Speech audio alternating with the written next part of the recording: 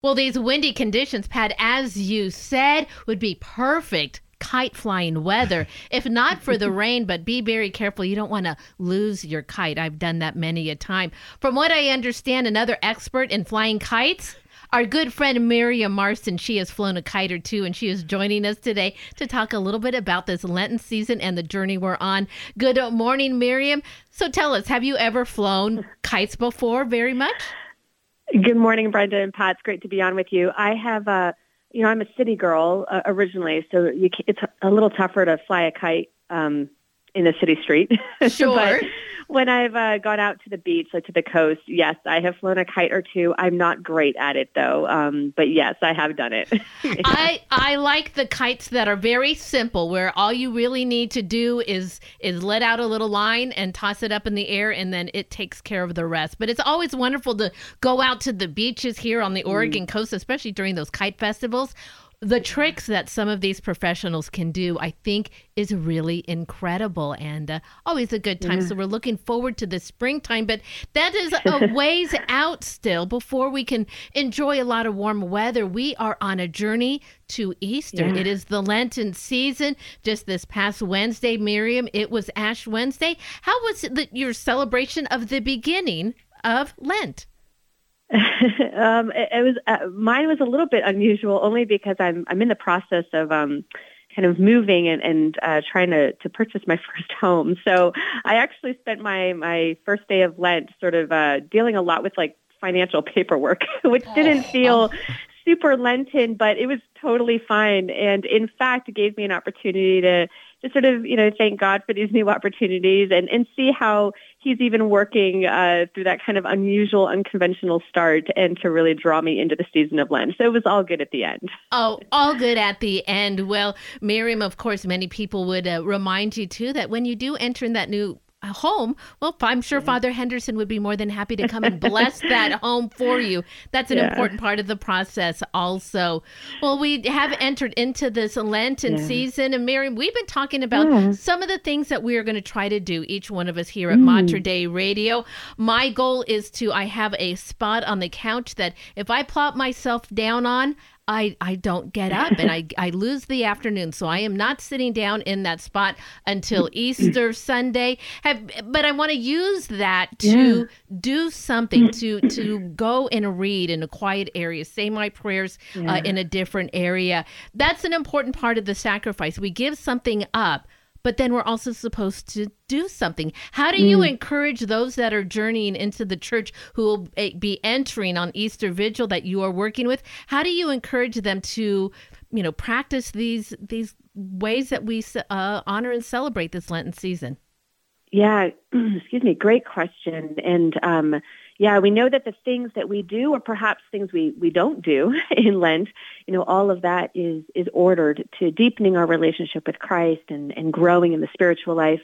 And it's great to speak to those who are coming into the church.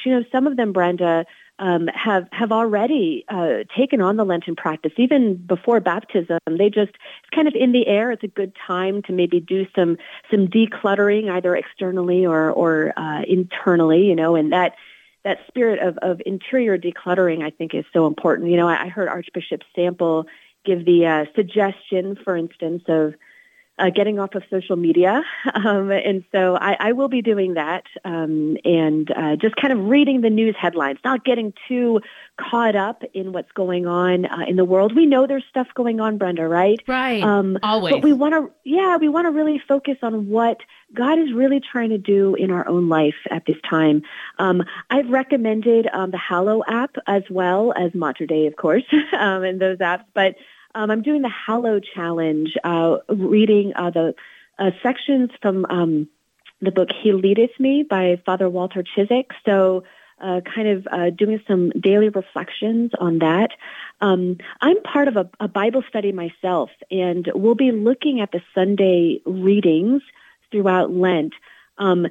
Selfishly, I'm very glad about that, Brenda, because as you know, as part of my role, Sundays are really busy.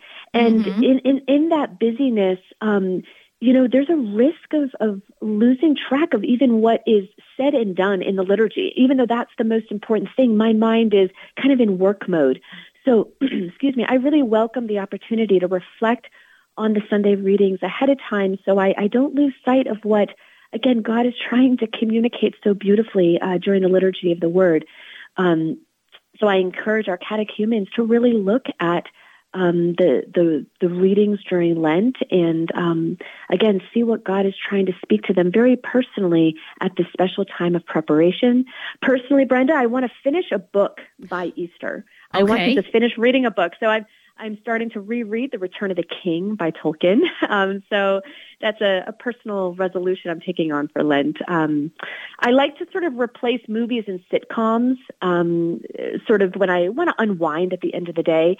So I'll watch like documentaries or stuff about gardening or cooking, which is kind of penitential for me since it's not a natural interest I have about gardening or cooking. And then silence, Brenda, right? Sure. Building in some silence. So talking to our catechumens about the importance of having pockets of silence in our day, especially in the Lenten season.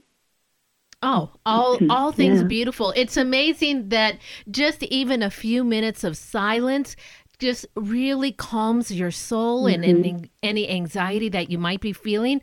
Well, you can just offer that up and let God take care of that for you.